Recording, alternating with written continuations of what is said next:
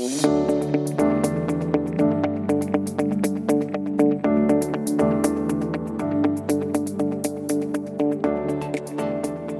to Investing Compass. Before we begin, a quick note that the information contained in this podcast is general in nature. It does not take into consideration your personal situation, circumstances, or needs. So, Mark. So, Shani. We've been doing a little challenge for you to try Aussie classics. This was imposed upon me. Yes. Don't act like I am reluctantly participating. Okay. But you had Weet-Bix yesterday for the first time. I did. Are you not going to explain what this challenge? You're just going to give sorry. me all these I'm going to give you Australian classics, and you're going to rate them out of 10 and see if you try it again. Yes. Or incorporate it into my lifestyle. Yeah. So if anyone has any suggestions on what Mark should try, I mean, he's tried all the normal stuff. You've had Tim Tams. Passion Pop. Just the normal stuff. Yeah. So any UDL. Suggestions would be good. You've had a UDL. You told me to. Yeah, that's very teenage Western suburbs of you. Yeah, well, anyway. I had a Weet-Bix. It was fine. And you said you gave it a 6 out of 10. Yes. There's a lot of discussion about the Weet-Bix while it was like disintegrating in the milk. So I think maybe if I was more proactive in eating it would be better. You did say you could probably do 4 because I think the quantity of Weet-Bix is very important. Well, I said that I could do 4 on like a daily basis, but if this was some sort of competition, I can do a lot more than 4. Yeah. And the toppings were also a huge consideration. So I have mine with strawberry jam. Yes. And somebody stole most of Shani's strawberry jam. I was very upset. At the office. Yeah. So she's now hidden it in the office fridge. Yeah. And I know where it is. So if the want jam thief is listening, let me know and I'll tell you where to find it now. Yeah. So we're going to do Milo next, but that seems like an easy lift, right? Yeah. But if you haven't, there's also like a lot of considerations with Milo, like hot or cold. That's probably about it. Okay. So not so much a lot as one consideration. Yeah. Yeah. I want that frozen Milo thing that I bought you once. A scoop shake. Yeah. The one that you said reminded you of your childhood. So I got you one. Yeah. I mean, I used to have them in my childhood because we'd stop at like a gas station. It's called a petrol station in Australia, Shani. I was being accommodating to you. And we would, on road trips, and we'd choose the ice cream. And I thought it was like the best value. Like it would last the longest. Well, there you have it. Value for money. Yeah. Should we do this episode? Yeah, we should, because today's exciting because we're going to tell a ghost story, Shani. And I think we're really like pushing the boundaries on this podcast, Mark. Like, should we ask people to listen to this podcast sitting around a campfire or? I mean, if they want, like the two of us hate camping. Yeah. So we would not do that. So I think people should feel free to listen to this wherever they would like. Okay. Well, I'm uncomfortable with the notion of telling a ghost story on our podcast. So what should we do? Well, we're going to do it anyway, Shani. So you have to participate in this because if not, it's just like 30 minutes of Kermit. Right? All right, let's hear it. Okay, well, we are going to tell the ghost story of Paul Volcker, who is currently haunting markets. And before we can learn about how he's haunting markets, we should know a little bit about who he is. So why don't you start us off with who he is, Shani? All right, so Paul Volcker was an American economist who was a Federal Reserve chairman and served between 1979 and 1987. And Paul Volcker is widely credited with finally bringing about the end of inflation. And to do that, he drove the U.S. economy into a deep and painful recession. But before we get into that, we need to go back well before 1979 when he became chairman of the Fed and look at the inflationary environment in the 70s. Well, in the U.S. and around the world, there was a surge of inflation in the 1970s. Over the entire decade, the average inflation rate was 6.8%, which is double the long-run historical average and triple the rate of the previous 2 decades. But even this average inflation number hides the true extent of the inflation crisis. Yep. So in the early 70s, there was an economic boom and a corresponding share market boom, which we've talked about previously with the Nifty 50 market. But there were several underlying issues in the economy that were building up. But most importantly, there was the shock of the Arab oil embargo in 1973. So that lasted for 5 months, and crude oil quadrupled in price and stayed at that level until the Iranian Revolution in 1979 when it jumped again. And this oil shock obviously was an initial driver of inflation, but there were macroeconomic components to it as well. So in the late 60s and early 70s, the US government was running a huge budget deficit. This was to fund LBJ's Great Society agenda and the Vietnam War. This massive budget deficit was combined with accommodative monetary policy, meaning low interest rates, and then increased government spending leading up to Nixon's re-election in 1972. Okay, just so I have this straight, there was a surging share market. Mm-hmm. There was a lot of government debt and spending. There were increases in commodity prices, and there were low interest rates. Sound familiar? Yeah, it's kind of like reading the paper today, right? But anyway, there are lots of other things going on as well, including the wage and price controls and Nixon ending the gold standard. In many ways, it was just a turbulent era that represented the end of the post-World War II economic environment, which had a foundation in the Bretton Woods Agreement. But the point of today is not to do a historic review of where inflation came from. The point is to get to what had to be done to end it. So inflation started going up in 1973 and then surged in 1974 to over 11%, and the US economy fell into a recession in late 1973, with unemployment rates starting to go up. The Fed responded to the rise in inflation by starting to increase interest rates, but this, of course, made the recession even worse, and unemployment went up to over 9% in early 1975. And this is where it starts to get interesting. So there were some initial signs that inflation was moderating, and there was a ton of political pressure on the Fed from Nixon to stop interest rate increases because of the economic fallout. It's almost like Nixon would do anything to get elected. Yeah, I mean, that's strange. Another strange thing going on, right? We're learning a lot on this podcast. Yeah, so inflation did moderate even with interest rates starting to get cut in 1975. It fell from an annualized reading of 12.34% in December 1974 to 4.86% in December of 1976. But then it started to go up again, and by the time Volcker became Fed chair in August of 79, it was back up to 11.82%, and by the summer of 1980, it reached just under 14.5%. And many people, including Nixon, when he was putting pressure on the Federal Reserve in the early to mid-70s, thought there was a trade-off between high inflation and low unemployment. But as inflation persisted, that turned out not to be the case. So when inflation reached 14.5% in the early 1980s, the unemployment rate was 7.5%. And this was stagflation, which occurs when you have high inflation, low economic growth, and high unemployment. So it's a pretty terrible situation. It is. So Volcker takes over a Federal Reserve that had moderately raised interest rates to try and stop the second surge of inflation from a level that was still considered unacceptably high, but it just wasn't working.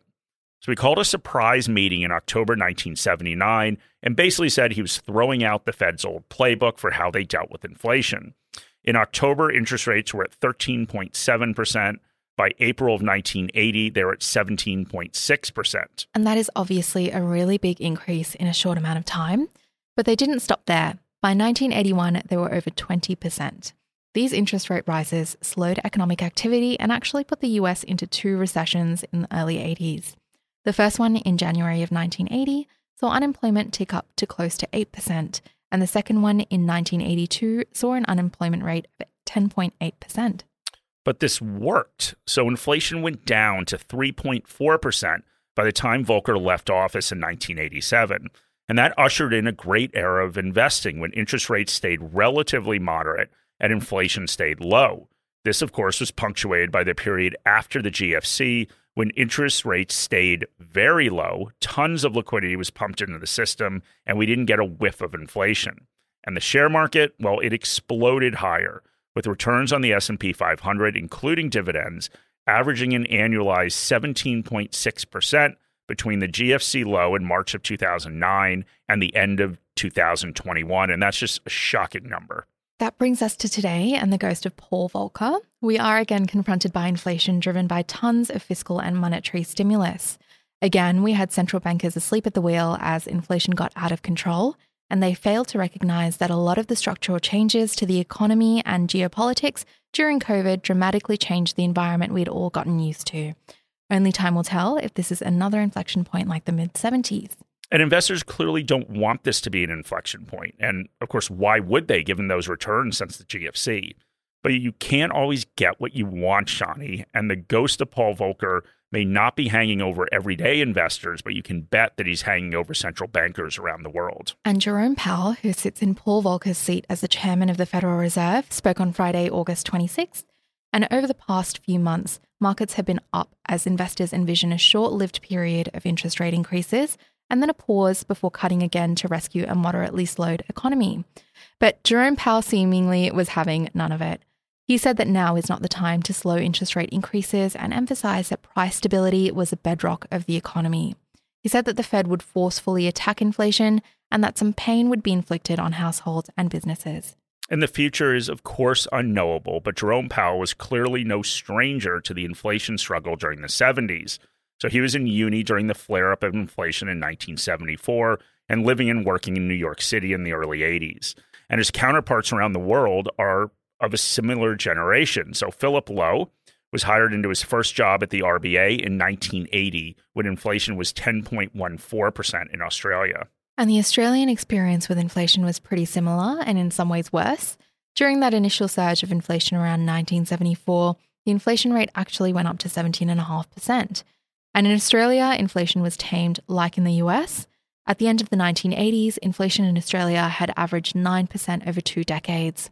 $1 in 1970 had the purchasing power of 17 cents by 1990. And many policymakers are haunted by the mistakes made during the last period of inflation, and they respect the man who actually ended it. Just like how Munich and the policy of appeasement influenced a generation of foreign policy, I think we're going to be living in the shadow of Volcker during this fight against inflation. So let's go through some of the lessons that investors can take from this. So the first lesson is that a nightmare scenario for many central bankers is what happened in the 1970s. Lingering inflation, slow growth, and high unemployment. This fear probably equals the fear of deflation that played out during the GFC, where record amounts of liquidity were pumped into the system. And there is a saying that generals are always fighting the last war. So I think we all need to be prepared for the consequences of central bankers who continue to aggressively raise interest rates until inflation is truly buried. That may be longer and higher than many people expect, and that may inflict economic pain. Economies, after all, are large and complex, and they don't turn on a dime. Morningstar Investor is built for investors by investors. It provides independent research and data on over 40,000 securities, tools to build and maintain an investment portfolio, and investor education resources to support you, regardless of where you are in your investing journey. Explore opportunities with our monthly global best ideas. Explore our ETF model portfolios. Plan better with 2 years of dividend forecasts for ASX-listed stocks, and stay informed with independent thought leadership. We've built tools to help you construct, monitor and maintain your portfolio, including our Portfolio Manager, integrated with one of Australia's leading portfolio tracking tools, ShareSite. Morningstar has been empowering investor success for over 35 years. We're passionate about your outcomes and are here every step of the way as you achieve them. Take out a free 4-week trial to access our resources. Find the details in the episode notes. So be prepared for interest rates to go higher than you expect. There seems to be this notion that in Australia, the RBA can't raise interest rates above 3% or so because people can't afford it. Be very careful with that assumption. The lesson from the 70s and the late 80s is that in order to truly tame stubborn inflation, you need to inflict economic pain. And that is the very language that is being used by central bankers. That means that economic pain may be inflicted on you through higher mortgage payments and less discretionary spending. For some recent home buyers, that may mean selling houses at a loss because they can't afford them. That doesn't mean that this is the likely scenario, but it is a plausible scenario. Understand what the scenario would do to your finances. Also, as an investor, understand what the scenario would mean for markets. In the short term, it would probably be ugly. And we have seen 4 straight days. We're recording this on the 1st of September, Thursday, the 1st of September. Since that speech by Powell, we've seen 4 straight days of fairly sizable losses in markets. So understand in the short term, yeah, this could get ugly. But in an era of higher interest rates, that means that what has been working since the GFC may not work going forward. And in a lower return environment where valuation levels don't get the hit from falling interest rates, it might be back to basics for investors. In this environment, it's important to focus on the little things. minimizing fees and taxes, dividends, and financially stable companies with appropriate debt levels and moats that will allow them to pass on higher costs. And this is where we can look at the environment between 1974 and 1982. During that inflationary time, the S&P 500 returned a price perspective 2.5% a year. Not great. But if you counted dividends and reinvested them, the return was 7.4%. That means that more than 65% of total returns came from dividends. In the post-GFC period until the end of 2021, the dividend contribution to total returns was 13%. And just remember that as investors, we have to consider all the possible outcomes and get ourselves into a position where giant mistakes don't doom our long-term prospects of hitting our goals. We're all going to make mistakes investing. We just need to ensure that we don't make the big ones that are fatal to the future we envision. So putting all your faith in a return to the post-GFC environment where the way to make money was simply to take on more risk, investing in speculative securities might just be one of those mistakes, as would reacting to a market fall by moving all to cash. Just remember that if this is an inflection point, it would represent an incredibly difficult environment to navigate as an investor. We hope that we can provide you with a little bit of guidance to make whatever is happening next a little easier. Okay, great. Well, thank you guys very much for listening to a ghost story. That wasn't as bad as you thought, right, Shani? No, it was pretty good. Not scary. I mean, a little scary, to be honest. A little scary, yeah. A little scary, but still, good ghost story. Anyway, thank you guys for listening. We would love to see you at our conference. Send me an email. My email is in the episode notes, and I'll give you a discounted ticket to the conference. And come join us October 13th in Sydney at the ICC, or watch from the comfort of your own home, as we're going to stream the whole thing. And of course, we'd always love questions and comments and ratings in your podcast app. So thank you very much.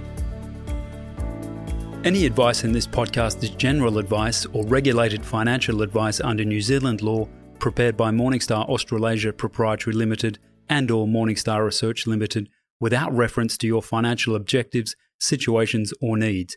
You should consider the advice in light of these matters and any relevant product disclosure statement before making any decision to invest.